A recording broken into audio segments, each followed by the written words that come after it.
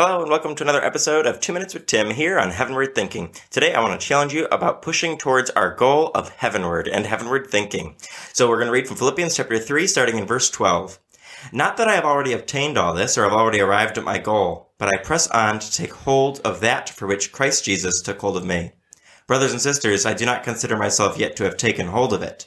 But one thing I do, forgetting what is behind and straining toward what is ahead, I press on toward the goal to win the prize for which God has called me heavenward in Christ Jesus.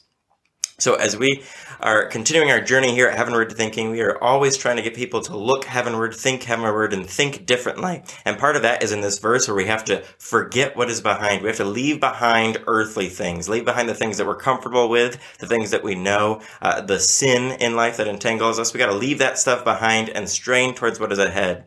Paul is encouraging us here in this passage to press on, to not be held back by anything, not look back, but to keep our eyes forward, our eyes fixed on our heavenward goal of one day living with Jesus and getting to enjoy eternity with our Lord and Savior. So as we look towards that goal, we are supposed to be becoming more and more like Jesus every day. So I'd encourage you this week to really look past the things that are behind you and look towards what is ahead of you. Press on towards that goal of heaven. Make sure you're living right. Make sure you're living for Jesus and impacting lives around you and doing all those kind of things as we push towards our goal of heavenward thinking and heavenward living. Even as we are still here on earth, we should be leaving behind the earthly thoughts, leaving behind the earthly actions, and starting to embrace the heavenward thoughts and the heavenward thinking, the heavenward perspective that then will become heavenward actions. So I'd encourage you to do that this week and then join us next time for another episode of 2 Minutes with Tim here on Heavenward Thinking.